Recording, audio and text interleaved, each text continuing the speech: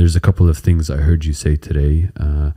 I heard you talk about the need to find complementary talent, whether it's in a co-founder or an executive team. This idea of committing to never raise again, I think, is a lost art of business, and that's definitely something to think about. Know why you're doing something when you're starting a business. What's your big why will help sustain the drive.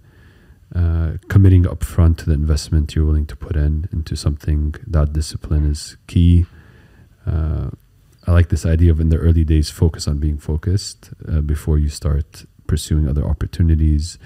The idea that this manager 360 is a leading indicator on the sustainability of a team or a business, and the need for a CEO or co-founder to find inspiration in different things and bring that back to the business.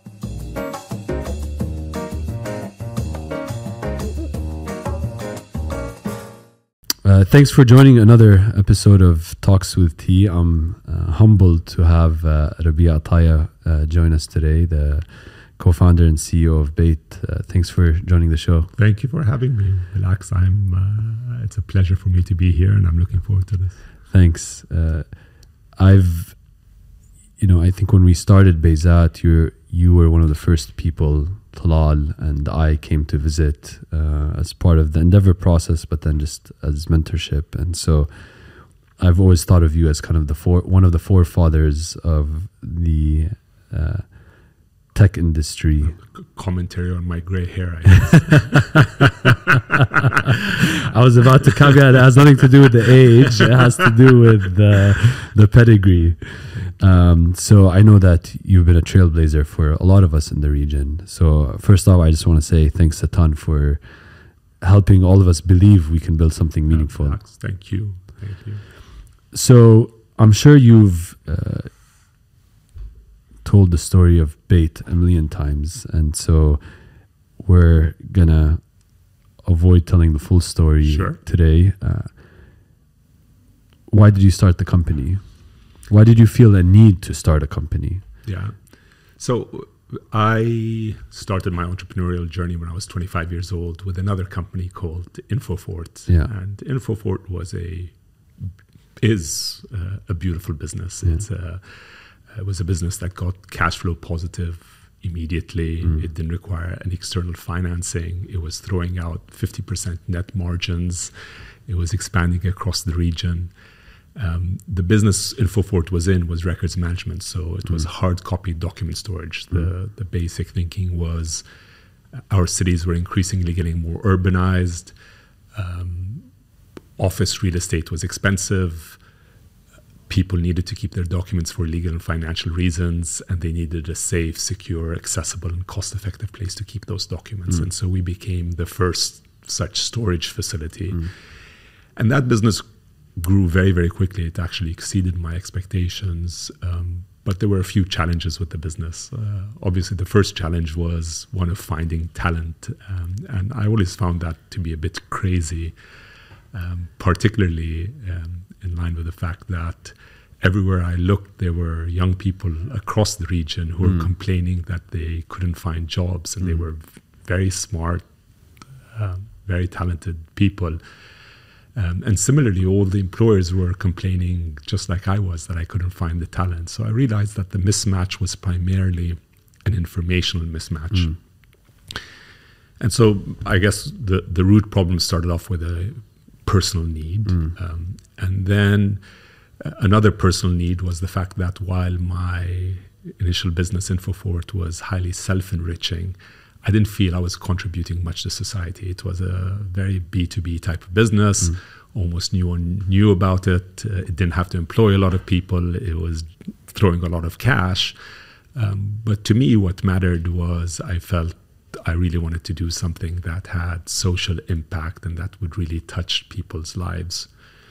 And so why I started it was basically in early 2000, I was on a flight back from the US to the region. I picked up Wired magazine, which was still in its nascency back then. What year is this, roughly? 2000, so the start of 2000. Okay.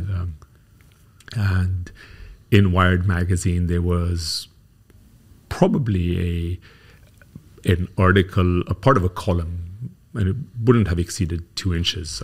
I maintained this article for many, many years that mentioned in 2000 that there was a startup in the US called Monster, which was basically creating an employment marketplace which allowed employers and job seekers to get together directly.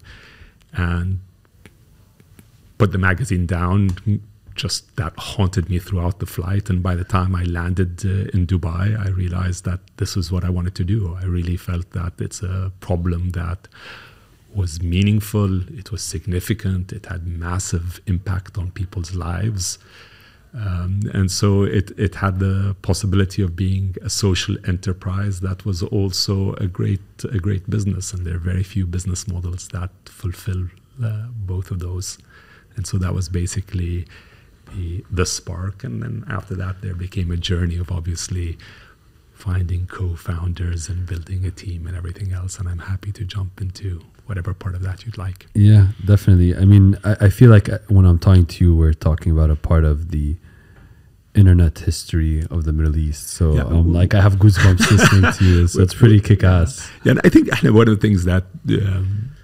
so we are the longest running internet business in the region. Yeah. We were one of the first. In fact, we were in Internet City building number 1 and 2 as they were popping up. When Internet City was announced, we had already formed the team and we were already setting up. And so it was it was a real auspicious beginning, I guess. It was a wonderful coincidence. We had to wait a year. We got our license. Dubai always is ahead of the curve, so they were happy to license us before they even had an Internet City, and we had to wait a year for the Internet City to be constructed. Nice. To move into the first Internet City building. So we've been around for a while. Where do you think this desire to build something versus be part of someone else's journey? Where do you think that comes from? I'm starting to think it's part of the Ataya DNA, given yourself, Wana, Badr. Yeah. So it's a great question. I guess I'm difficult to put one's finger on it, but the reality is, I think as far as I remember, I knew I wanted to have my own businesses, and my dad did both things. So my dad's a Palestinian refugee, and as Palestinian refugees go, obviously you have to get scrappy and find ways to make things work for you, and you can't spend too much time moping around or worrying about what happened. And so he got on with it. We saw him doing some pretty amazing things, and I think he was a tremendous inspiration to us. Yeah. There's different statistics around the level of success for startups with solo founders and multi-founders, and you decided that you don't want to, it seems like, do this on your own. Why did you make that decision, and then how did you go about finding co-founders? So it's a great question.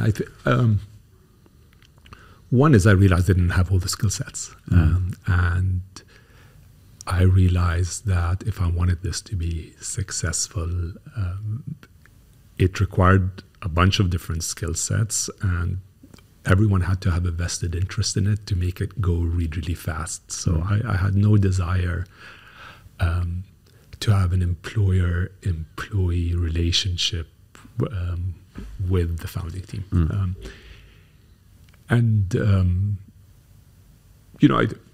I think for me, there wasn't even a consideration of just going it on my own in the beginning. And then how I went about it was who are by far the best people I know in the different fields of expertise that I felt were necessary to make the business a success. So I realized early on that there was the need for great technology, and obviously internet technology was nascent globally. Forget about it in the region, right? The internet switch in 2000 had just come on, and getting on to an internet connection could sometimes take you 20 minutes on a dial-up connection. I don't know if you remember that time. There was a little modem you'd get, and you'd hear it buzzing like a fax machine, and you'd have to wait and pray for about 15 minutes till you finally connected, and then to bring down any sort of content took ages. So trying to build at that time when there was almost none of that talent pool, finding a great tech resource was important. I knew marketing and sales would be extremely important parts of what we did. I've always been of the mindset that I want to build businesses that last and that are self-sufficient. And so the sales function was very important early on to go off and find ways to monetize, and then the marketing to obviously bring people on. And in that time, we had the added challenge of we had to actually bring people onto the internet. Yeah. So it wasn't just, in today's world, if you start something new, you're hoping to bring internet users or app users or mobile users onto your particular platform. At that time, it was, how do I bring people onto the internet? Because there was less than 1% internet penetration across the region. And so we really had to have a very compelling story in order to make that happen. And so I went out looking for the best of all worlds, and I got the best of all worlds. And I guess, testament to that is that all three of the co-founders continue to do just phenomenal things. And I guess for those who don't know who the co-founders were. So from a tech perspective, Akram continues to be with me, Akram Asaf. Yeah. And yesterday I was sitting with Noor from Endeavor, and he was saying, listen, every time I introduce someone to Akram, I say basically this guy could have been the CTO of any company in the the world. He really is just. He's actually on our advisory board. He's on our advisory, so you get a flavor. Yeah. And Mona, who's the founder and CEO of Mom's World, is our head of marketing. And Mona, I think, was born a marketeer. And Danny Farha, who runs Beko, is, again, we used to joke back then, and it's still probably true, he could sell, snow to the Eskimos. and he headed our sales function. So it was and is an all-star team. Yeah, it's kind of like I'm sure you hear it all the time, like the PayPal mafia of the region. Yeah, I mean, I think so I think as a group, what distinguishes us to a large degree is we are a pretty low-key group. Yeah. You see a lot of founders who are very much trying to be. Yeah, I was skeptical if you would do this, because I know you're pretty low-key, like to be behind. But I also know you're generous with your thoughts. So thank you. So it's. Do we hear PayPal mafia a lot? We don't. We're not sitting there in echo chambers very often, actually, to get a lot of that. We sort of sit in our various areas and fight our way through our daily, challenges. So, I mean, this idea of travel, the road less traveled, or the path less taken, it wouldn't have been obvious in the 2000s that an internet business was the way to start. And so I can only imagine there was a million reasons not to start. So how do you balance conviction and vision with the reality? Yeah. Again, a brilliant question. So we came together as a team just as the internet bubble globally was bursting. Exactly. This was June of 2000. And so there was no internet in the region. Yeah. And then globally, what had seemed for a while like the road to riches for everyone burst. And we had $1 trillion of market cap back then being lost in a few months, which was the single largest correction in dollar value ever, and in a very, very short period of time. And dot-coms became quickly known as dot-bombs. And here we were, we had all had successful careers in other things, basically leaving our other journeys to set this up in a region that didn't have the internet when the internet had become a swear word. So it became, it was pretty ridiculous in hindsight. So, a few things helped us, I would say. One, and it still helps us. So why are we still around 22 years on? There is an important vision that bound us, and there were important values that bound us. And we really felt that this was an opportunity for us to impact the lives of people in the region. And that mattered to us and still matters to us. So, what keeps me, I've been involved in so many different businesses.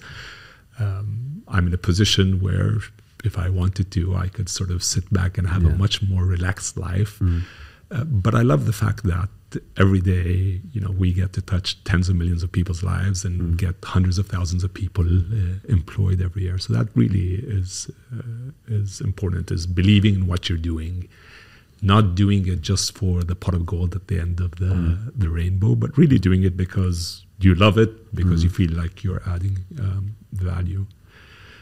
I think another thing that helped us was a lot of focus. So when we started off in the early Internet City buildings, we were in the first Internet City building, and all around us were these .coms who had gotten a lot more money than we had gotten.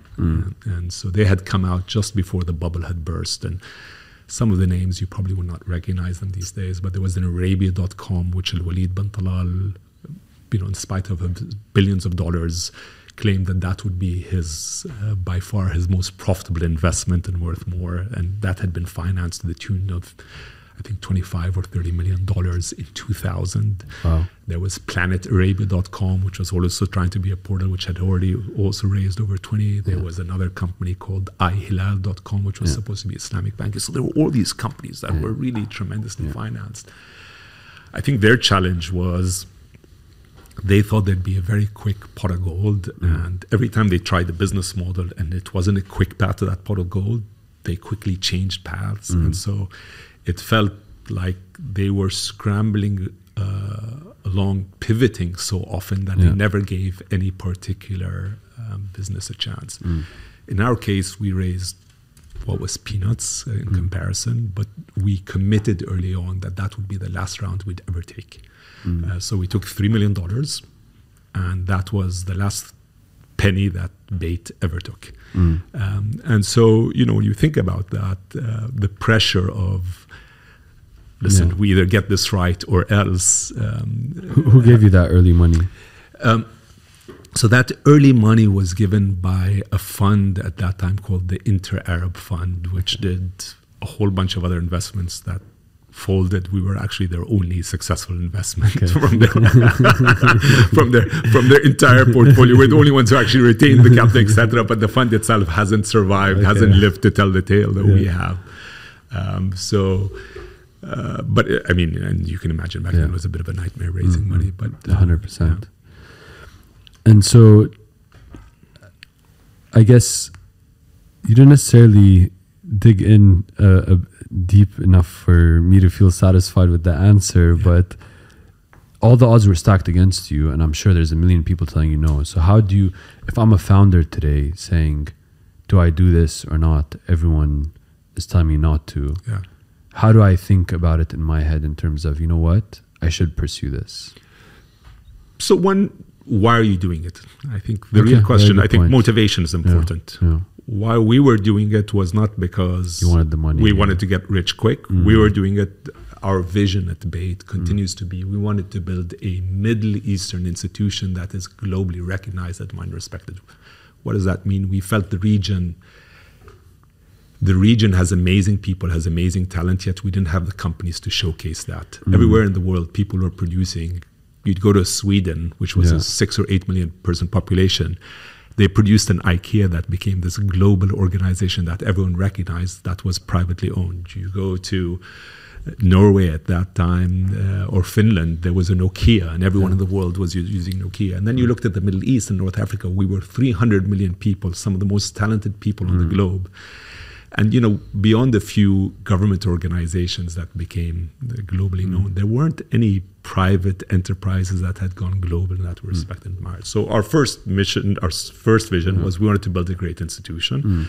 Our second thing, our mission was to do it by helping people lead better lives. We had an extremely deep conviction in these things. And the third thing is we knew that people needed jobs, and we knew that it was a compelling reason to come online. And then, candidly, so once we started, we were able to monetize off the bat. I mean, we were cash flow positive within the first 12 months. So we didn't face the type of challenges most entrepreneurs face today. We hunkered down, realized this has to happen. we want it to happen, it will happen, and then we got about making it happen, and it happened. and so once it happens, it's easy to keep the conviction, right? Because if we failed over and over again, we'd probably have lost conviction. But in our case, within a year, we didn't need anyone's money, and so once you're in that situation. Why not keep going?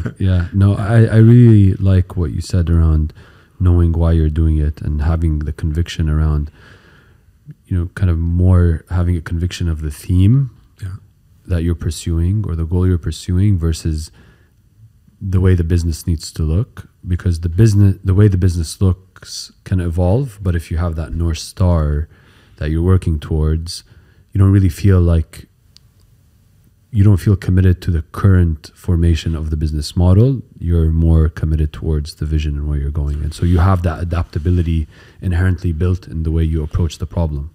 I think that's super fair. And we purposely built ourselves. So there's nothing in our vision or mission or values about being a job site. So we purposely built ourselves in a way that we could expand beyond that. And over the years, we have... But I would say also the flip danger is you just have a North Star and have no commitment to a business model. And I feel that killed a lot of other businesses because they just didn't have the resilience to continue on. Every time they got the first punch in the face, they walked away. Yeah. And in our case, over the last 20 some years, we are continually still getting punched in the face. There's a misconception that, it gets easier with time. I think when I first started, when I left GE to start Bayzat with my two other co-founders, I thought to myself, every year I would say, this year's tough, next year's going to get easier. And that's just, after year 4, I said, you know what? This is like a sprinting marathon. You're sprinting, but you have to sustain, you have to have the ability to see it through. And so it's encouraging, daunting to hear that after 20 years, it still doesn't get easier. And I think the marathon analogy is very, very apt. So I don't believe entrepreneurship is for sprinters. And I like the sprinting marathon analogy too. And where I failed in my investments is when I've invested with entrepreneurs who were sprinters, who felt like, listen, I'm going to come out of the box really quickly. I'm going to race like mad. And in 2 years, it's all going to be done. And, it's nice if it does get done in 2 years, whatever getting done is. But for the most part, I've been obsessed with trying to build businesses that last. And to me, you look at a GE,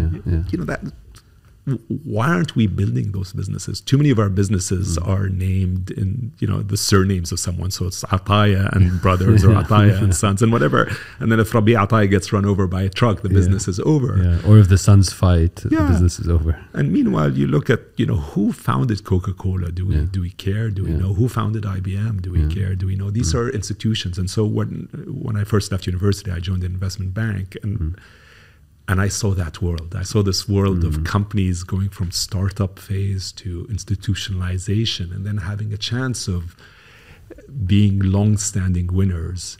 And so my view is always, in the region, there's way too much short-termism, and that's at our detriment. And what I'd love to see a lot more, and what I've been focused on, is how do I build things that survive me? And so even when I look at Infofort, I did sell Infofort, but Infofort is still operating now 30 years on, doing extremely well, continuing to expand all around the world, still with its own brand name. So that's a lot better than one of those where you flip a business, a year later, whoever's bought it decides, let's hollow it out and fire everyone and lose the brand name. And I always feel that's a shame. While it might enrich one or two people, it doesn't enrich the community. And so is that the driving force? Is that why you want to build something that lasts, so it continues to have an impact on society? Yeah, I think that would be a wonderful legacy, not just for me, but for the region, is to be able to say, listen, we've been able to produce organizations that started here, went global, are global in scope, and ultimately continue to have lives independent of their founders. And I mean, a lot of people don't know this. So we have a lot of brands underneath Bait. People are familiar with the job site. Yeah. But for example, one of our leading brands right now is a company called VFairs, which is wholly owned. Which blew up, by, which again, we're 90% of our business is in the US. We're serving a lot of the Fortune 500. We're the most highly rated virtual event platform on any of the it's an amazing public story. platforms. Can you tell that? I mean, I'm familiar because I have a lot of Bait-based mentors. Yeah. But I'd love for you to kind of share the story of VFairs, because there's a lot of lessons for people listening. Yeah, sure. So VFairs started off. Initially, we were trying to solve our own problem. And the problem was most of the employers and job seekers we were in contact with had at some point attended a physical career fair and hated the experience.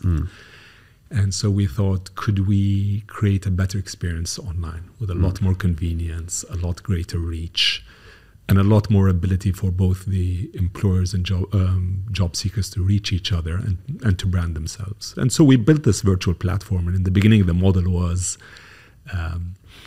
it was sort of an old world model where we'd run the event and then we'd sell employer stands and the job seekers would attend virtually for free. And think of it as a metaverse solution to virtual events before anyone knew what the word metaverse was. Before it was coined. What year was this? So this was probably 8 years ago. This was way before. Like 2014, 15.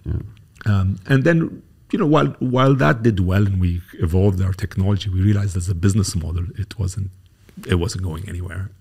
And so one of our amazing team members at some point had made a personal decision that he wanted to relocate to Canada for immigration purposes. And that's a common theme in our part of the world.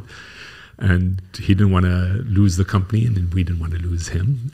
And so we said, okay, let's think about what we can do with you in Canada with some of our solutions. And the one solution we started to experiment with that we realized could go international that fairly quickly was VFairs. And so he started thinking about how do I market and sell this in the US. And in the beginning, the primary focus was trying to get a few great customers and build some trust in it. It was a sort of a solution that came out ahead of its time. And managed to do a really good job of acquiring some pretty serious brand names, Harvard, Stanford, the United Nations, etc., and running this business similar to all of our other businesses on a cash flow positive basis. So the mandate was go off and conquer the world, but don't lose me money. So that went well and was growing year on year. And we were probably getting off a small base, 50% annual growth, which wasn't bad, and profitably so, which was also good. And it was a software as a service model. And anyway, COVID hit, and obviously all physical events got canceled. And suddenly everyone started to look for a virtual platform provider.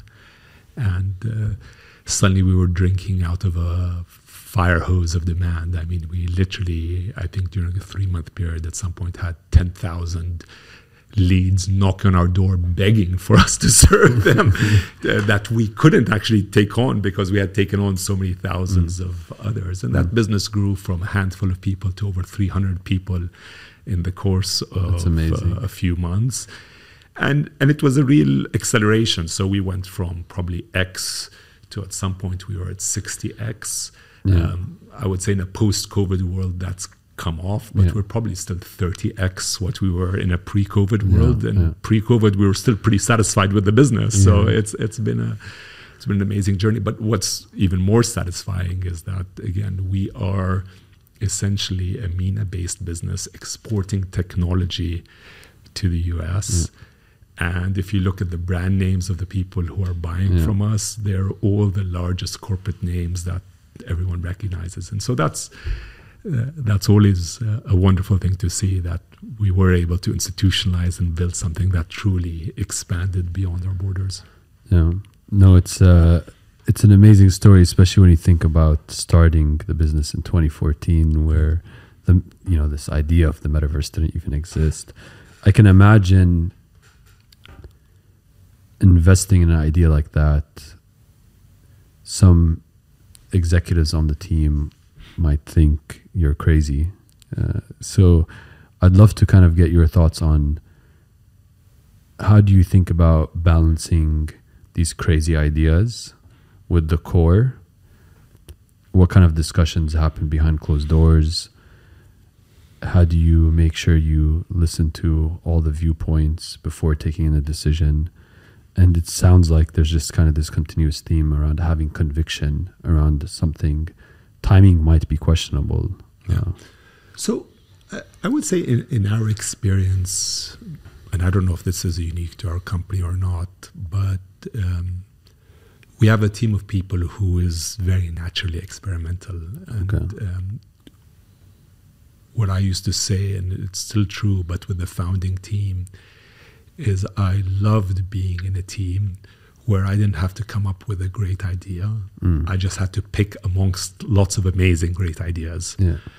And so we are a learning organization. We're always thinking, what else can we do? And how else can we leverage what we know? Yeah. And, the crazier, the better in many cases. So over the years, we built a lot of different things. A lot of them have failed. And, as we look back as to why they failed, to be honest, it's primarily an ownership issue. It's, are we building a product or are we building a team? And is there someone or that group of people, do they feel real conviction about this particular thing? So with virtual events, to be candid, it was pretty small. To me, it was a bit out of my line of sight. But the gentleman who was in Canada loved it and really wanted to lean into it. And so he had tremendous amount of conviction. And for me, again, similar to the other story, since it was not burning a hole in my pocket, I was happy to continue along the ride. And so I think where we failed typically is we build this great product and then no one wants to carry that hot potato. And then it fails more out of neglect. So it's more an execution gap. It's more of an execution gap. And I think, there's so much that is still needed in our region. And I think there's so much that can be done profitably and cash flow positive. So where you don't need to go out there hat in hand the whole time saying, please give me more. So I always find the challenge is more about putting the talent pool around it who will nurture it to success and much less about the idea or how crazy it is. Yeah. And how do you take a call if you have the conviction around something and then you believe it's an execution gap? How do you take the call on, do I keep investing because I believe in the underlying premise on why we started this, but we didn't execute it in the right way? Yeah. So when I started Infofort, I was 25 years old and I had no capital of my own. And I went to my dad and said, Dad, I need money. Easiest place to get money.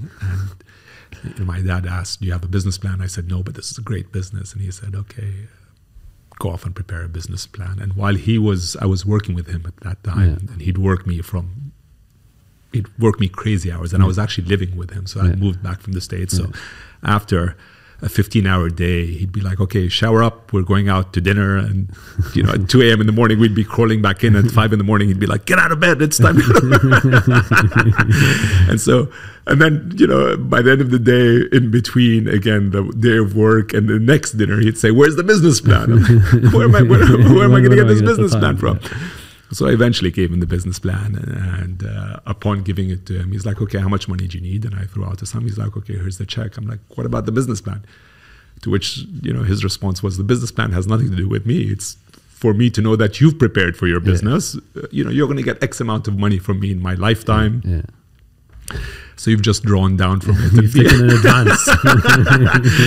be aware of that. Yeah. Now, I think, the philosophy that I learned from him is that starting a business, and this approach I keep on taking, should be like and I'm not a gambler, so I don't go to casinos, but the way I understand it is when you go to casino, you should say, this is the amount of money I'm going with, and you shouldn't feel that you have an ATM card in your pocket, because the worst gamblers are the ones who keep on going back and drawing down, thinking the next drawdown is suddenly going to make them a success. So the way I approached InfoFort, the way I approached Bait, the way I approach most businesses I start off is I basically say, what is the sum of money that you need in order to get this thing profitable and cash flow positive? That's what you're going to get. And if you're able to get where you need to at that stage, great. And then if you're not able to get to where you need to, we're gonna turn off the lights. Once it gets to that stage, you can draw down more if you want to, but not if you don't hit that. So if you're at cash flow positive and suddenly there's a massive amount of demand coming your way and you need to invest a few million more dollars in order to service that demand, well, that's automatic return on investment. Yeah. But if you've burnt, a $5 million hole already, and the demand's close to zero, and you're saying, listen, I want to draw down some more because the next 5 million is going to get me there. My philosophy has been, we're done with this bet. Let's move on to the next one. I find the discipline of putting that line in the sand is extremely important, because it just keeps things real, right? Everyone knows what they're running towards, and everyone understands what the ramifications are if they miss. And the ramifications are the project folds. Yeah. And for me, I just have to go in there with the assumption that I'm making bet sizes that I'm willing to lose. So I'm going to the casino table with playing money. Yeah. I'm still going to be able to put my kids through school. Yeah. If this particular hand of blackjack or this little roll of the roulette table doesn't work for me, that's the way I think about it. Yeah, I love that. And that's very different than most. I mean, in the last 20 years, it's been a roulette. Everyone's drawing down continually. Yeah. So it's a different philosophy than what's mostly gone out there, but it's worked for us. Yeah, I mean, the chickens have come home to roost now, right? Yeah. On that philosophy of spend at all costs, growth at all costs. Cash flow positive and profitability are in fashion again. Yeah. So,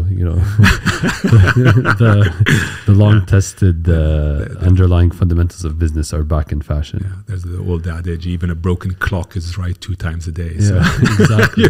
Who's right and who's wrong, we don't know. But at least, yes, profitability is a theme again. And that's a good thing.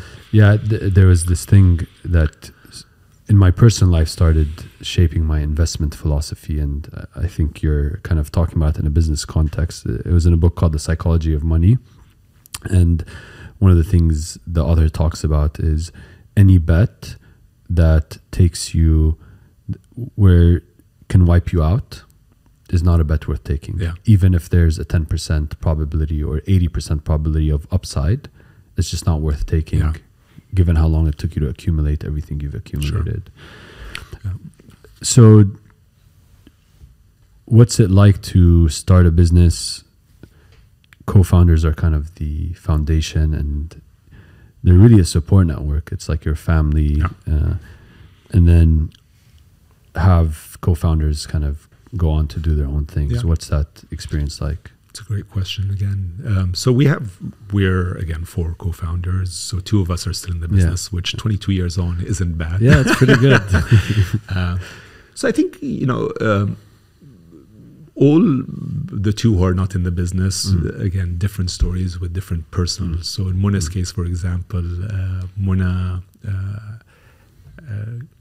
got pregnant, had her first 2 kids were twins, and so that became a handful. She had to take some time off work to deal with that. She came back to work, and shortly thereafter she had another child. And then we realized, listen, her interests are a lot more now about that. And so she stayed as part of the Bait journey. So Mom's World was birthed at the Bait. It was incubated in Bait. And Akram and I, from the start, were founders and shareholders and board members of Mom's World, and continue to be founders and shareholders and board members of Mom's World all the way to to exit. Yeah. So it wasn't like someone had left the family. It's sort of like we had children. And we're always in this process of producing children. So again, Bait to us is a platform that continues to spark new exciting stuff. And then I think in Danny's case, it was a bit more difficult. I think early on, he had some personal things he had to deal with, had to take some time off. And then after a while of him taking time off, at which point he wasn't doing anything else, the business sort of had readjusted and he did his own internal exploration. So it's, it's neither easy nor difficult. It's, there's an emotional aspect to it. So there's certainly, you love to have these people around and you enjoy it. But early on, again, our vision was about creating an institution that didn't require us. So I keep on saying, my job is to get myself out of a job. At some point several years ago, we actually, Akram and I we had a bunch of divisions and gave each one of the divisions a GM, and we sort of took a much more backseat role. Unfortunately, we didn't get great results doing it that way. It was a bit more of an abdication than it was a good handover.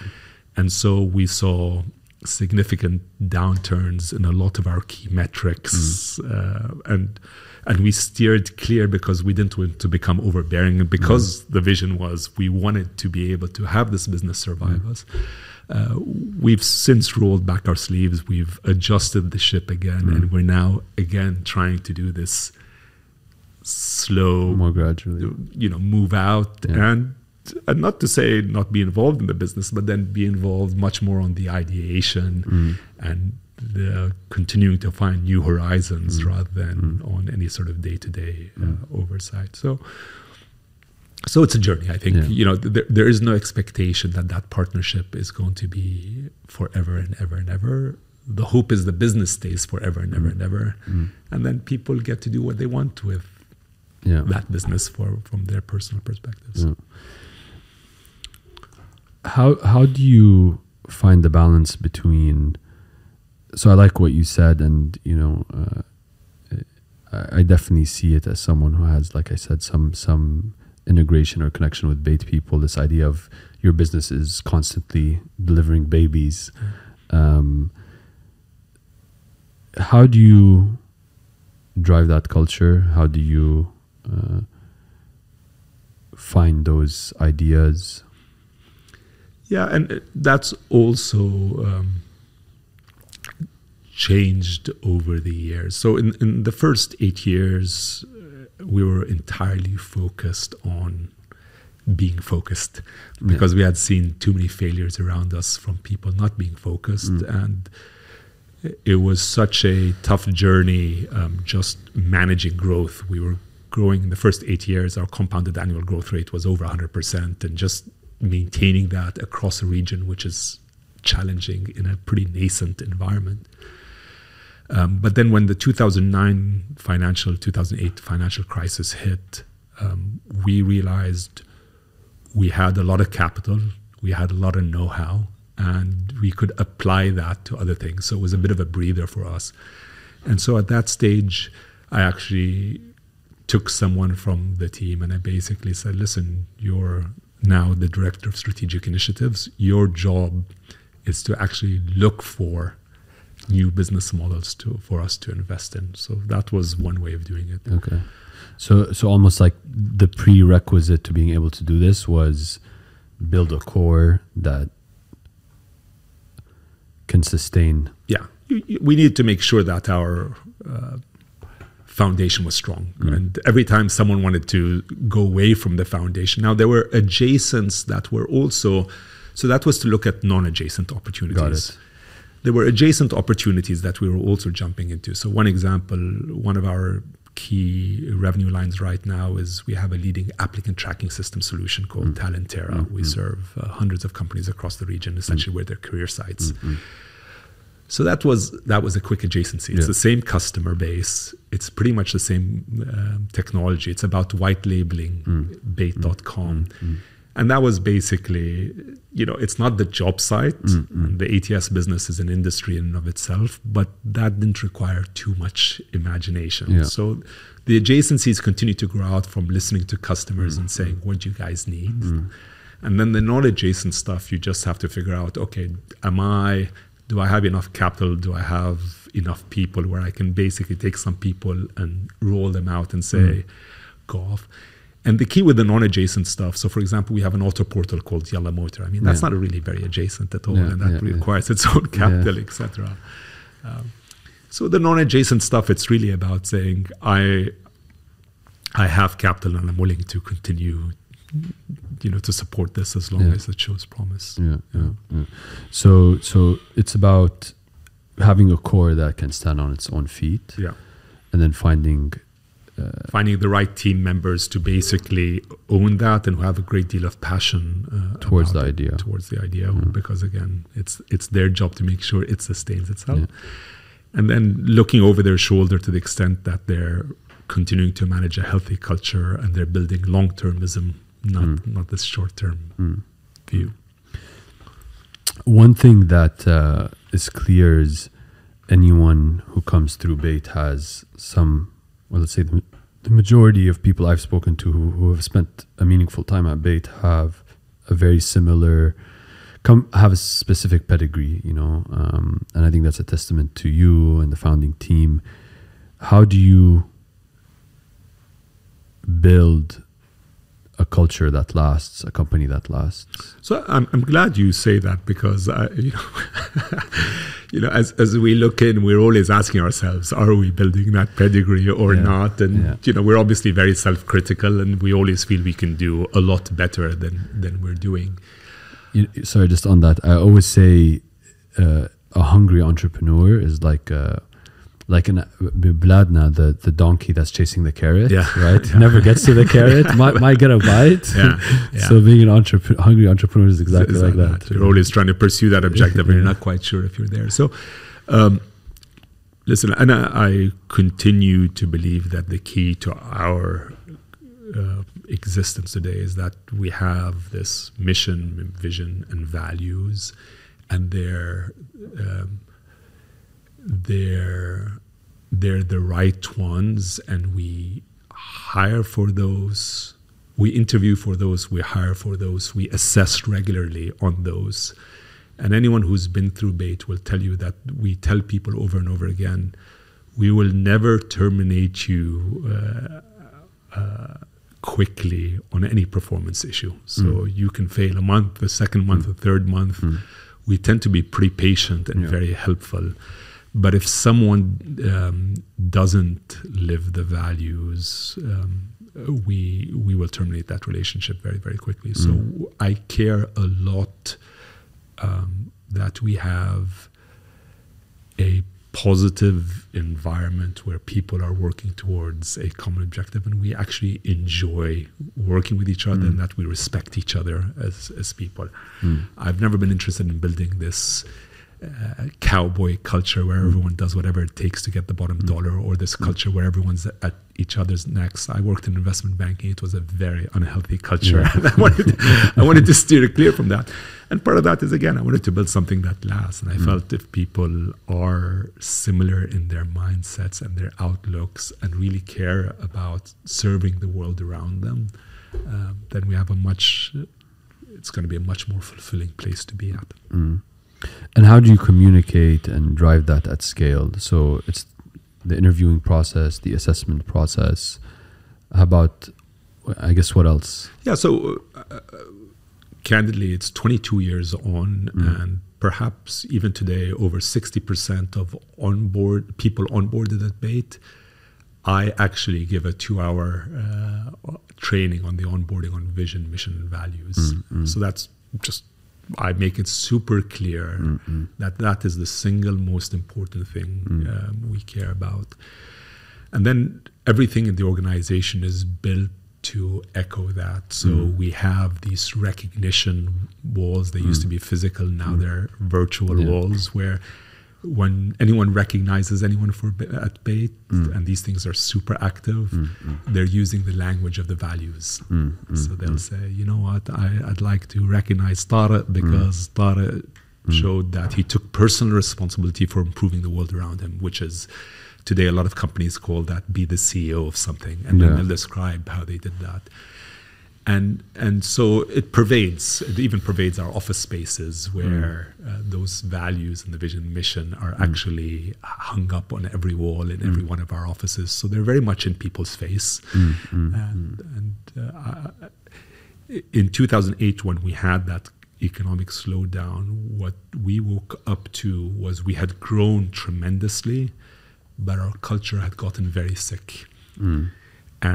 And that allowed us to recalibrate and build that up. And then when I talk about, again, we at some point abdicated responsibility. In the end, the way beyond the actual performance numbers coming down, when we realized we really had to jump into the organization, was we demanded from the managers that they do an engagement survey of the employees. And we had the lowest engagement in the company's history. So that was the wake-up call that, you know what, these managers don't have even the buy-in of their team. And so there's no way. And over time, if you ask me, so this is something that I've learned, is if you want the greatest leading indicator of a business's success, get a management 360. If the reports say their manager is great, that's a great leading indicator that your business is about to do very well. If they say things are bad with the manager, even though the numbers look good, be sure that within the next 3 to 6 months, your numbers are about to take a nosedive.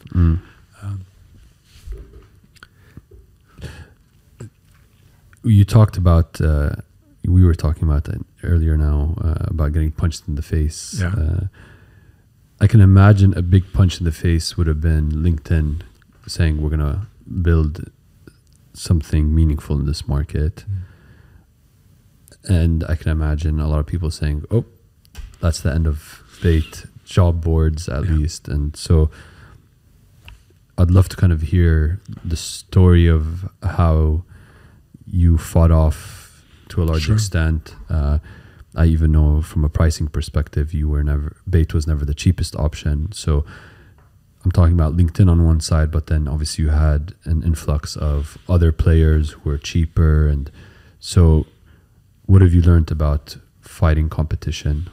Yeah, so I would say, candidly, and I'm not, this is not marketing talk, the competition has never been the biggest punch in the face. Competition takes time to ramp up, time to build, time to develop a brand name. And so, the punch in the face is this thing that comes out of nowhere, hits you, and you feel like you're bloody the nose. You're like, where did this come out from? And we've had a lot of those. And they're a lot scarier, candidly, because, and in our part of the world, oftentimes punches in the face come from government. Government regulation changes so often, and when you're across the region. So we've had in random places overnight, someone come and say, we're shutting down your operations in country X. And you're like, wait. Or a ISP, the country's proxy basically shutting us down in that country altogether. And so those are punches in the face because they come out of nowhere. And then you're never quite sure how to react to them. And they could potentially be game ending, right? And in a pretty instantaneous way. So if a government decides to shut you down, and I think, maybe hopefully this will be the only time I quote Mike Tyson, but I think he said everyone has a plan until they get punched in the face. And in fact, one punch in the face at some point we were in Saudi and I had just arrived in, and both managers for Infofort and Bait lived in the same compound and arrived, and the compound I was in was attacked while I was there, and building collapsed on top of me, and that's a punch in the face. So I not to take away from competition, but competition is this sort of you're getting pricked repetitively, and so I would say, listen, we from the beginning we've had different types of competition. We've had local players who are very much focused on a particular city or segment. So there'd be someone who would say, listen, I'm focused on the UAE only, or I'm focused on entry-level people only, or CEOs, etc. And then we've had global competition. So the first time we got a big global competition appear on our doorstep is at some point Monster, which I mentioned, had inspired me. Monster was an S&P 500 company. It was massive. It was generating tremendous profit. The owner was one of the wealthiest men in the United States, and they had interest in acquiring Bait. And so we went through a discussion and we arrived at a valuation, and then for them to buy minority interest at that stage. And then we walked away from the deal.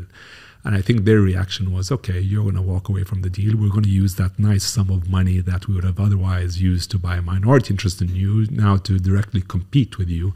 And we're going to do it out of our India operations, which are, the resources back then were cents on the dollar on what we had to spend. And so that was very scary, because you suddenly we knew what sort of amounts of money they were going to put into it. They were a global behemoth that seemed to have unlimited sources of capital.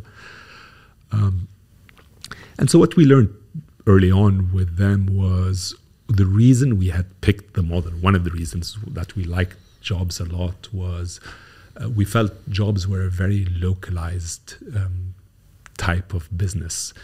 Monster, everywhere it was successful, had to have local sales teams on the ground.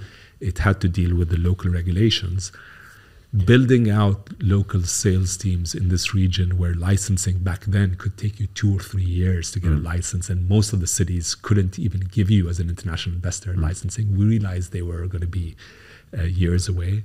And we realized as a global player, they were going to have a really difficult time doing the type of things that in the region were necessary, such as filtering by gender, by nationality, by age. In this part of the world, sometimes that's regulation, right? You can't get a visa today for X nationality. Therefore, you need to filter by that. And Monster didn't even have a nationality filter back then. So we learned hyper-localization is important. And candidly, the same was true with LinkedIn and others. So LinkedIn has its benefits, and I won't take anything away from them. But to this date, we continue to have a larger database of talent interested in working in the region than they do. The context of everyone in Bait is a job context. It's not a social platform with a job aspect. You're actually coming in there specifically for jobs.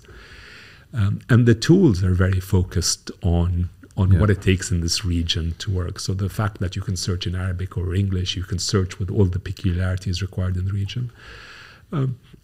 So I think all of that has helped us, as long as we understand our region, what our region wants, we continue to have an advantage. They are obviously formidable. A lot of the small players have done great jobs. And to a large degree, it's become, when we started, it was a very blue ocean.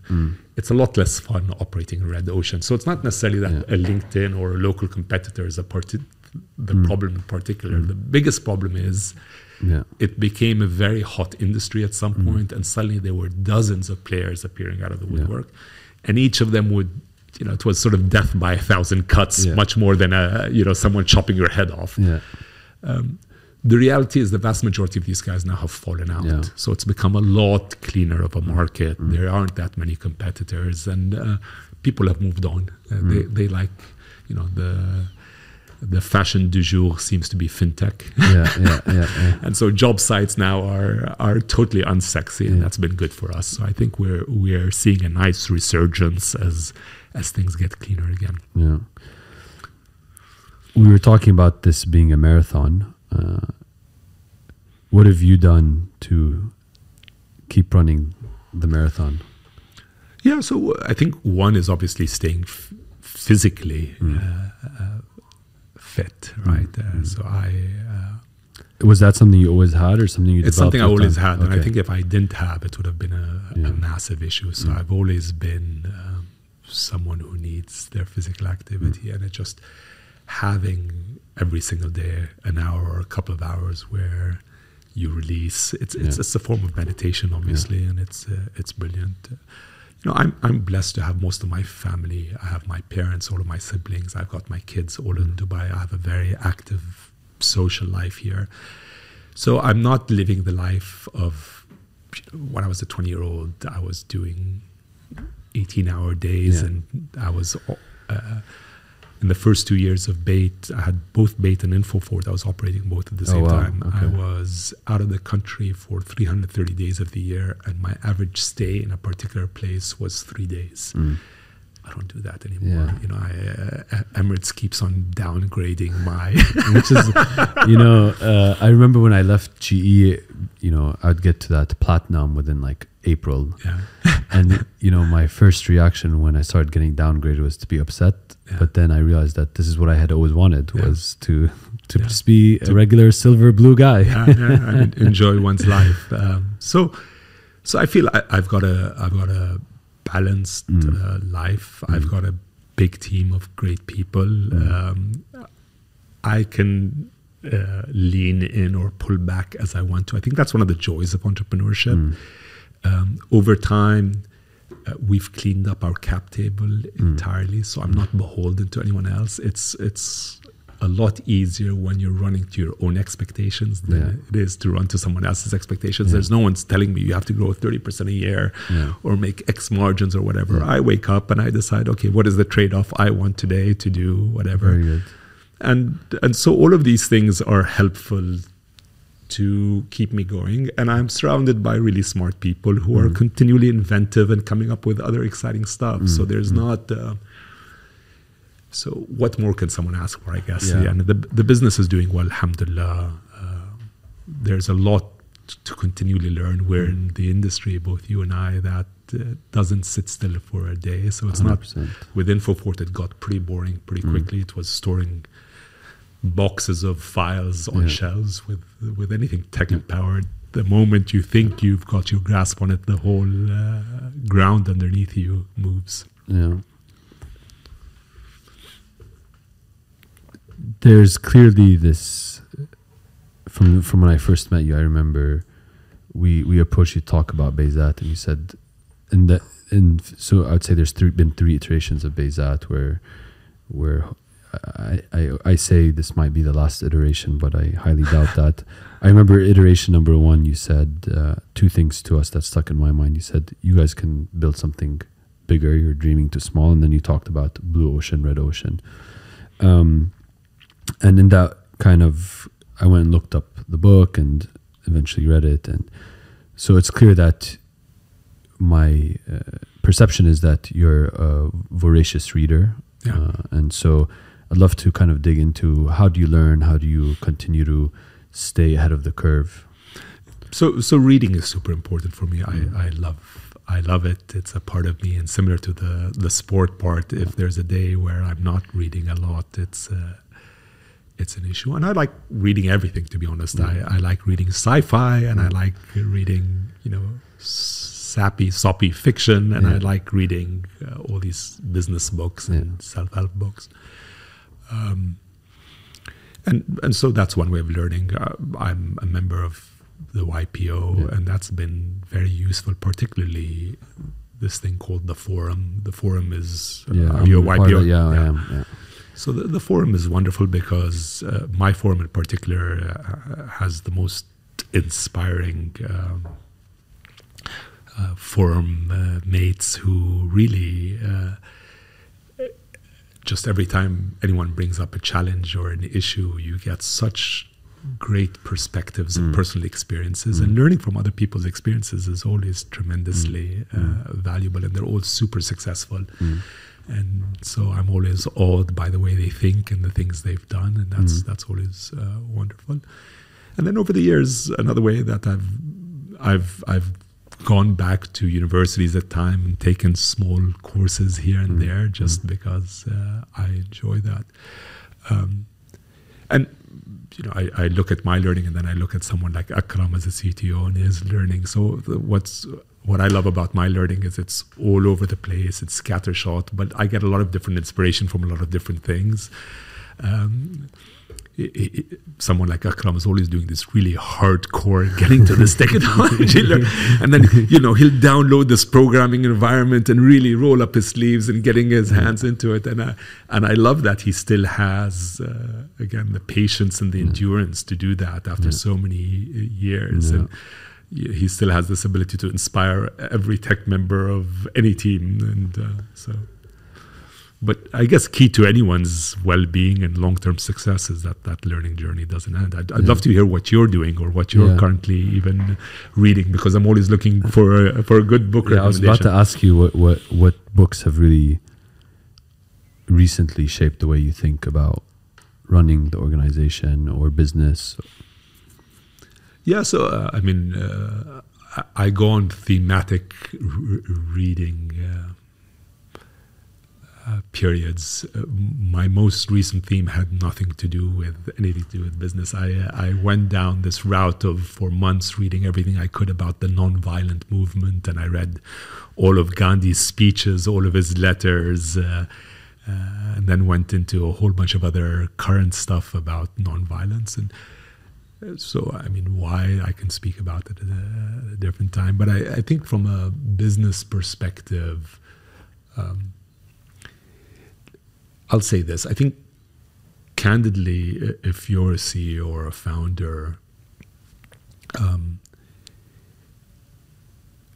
your job is to continually find inspiration in different things that you can bring back and improve your business with. And that inspiration sometimes is in the arts, right? It's about making your products more aesthetically pleasing, more desirable. It's in the humanities. It's understanding about how people think and what makes them attracted to things and how they associate with each other. It's in the sciences. And so I find that if someone just tells me they're reading just business books, they're probably not getting the full set of skills that they need. One thing that I read on my most recent vacation, which I enjoyed, was something called Stolen Focus, which was basically about how our devices are making us, for lack of a better word, dumber, and what we could do about it. And I found it to be an extremely well-written book. I tried to convince all of my teen kids and nephews and nieces to read it, because that generation has a very difficult time getting away from their devices. You'll probably get them to read it if it turned into a TikTok and they can consume it. I was very unsuccessful in spite of, they started to mock me every time they'd see me. They're like, yeah, we have to read Stolen Focus, and then they would do nothing about it. But this, we could do this for probably days. You asked me, how do I learn? There's many different aspects, but selfishly, one of the reasons I started the podcast was for my own benefit, learning from other people's experiences, and then helping everyone else who listens to this show learn from the conversation. And so there's a couple of things I heard you say today. I heard you talk about the need to find complementary talent, whether it's in a co-founder or an executive team. This idea of committing to never raise again, I think, is a lost art of business, and that's definitely something to think about. Know why you're doing something when you're starting a business. What's your big why will help sustain the drive. Committing upfront to the investment you're willing to put into something. That discipline is key.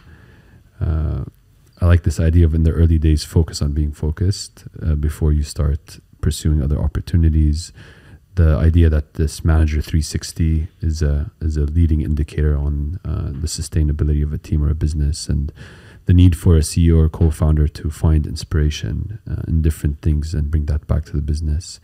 I have to say, this is kind of the longest list of things I'm taking away from a podcast so far. So I really appreciate you taking the time. It's been a huge honor and fun to do this. It's been very fun for me, and I want to thank you for it. And you're a natural at this. I'm very, very impressed. Thank you. And well done.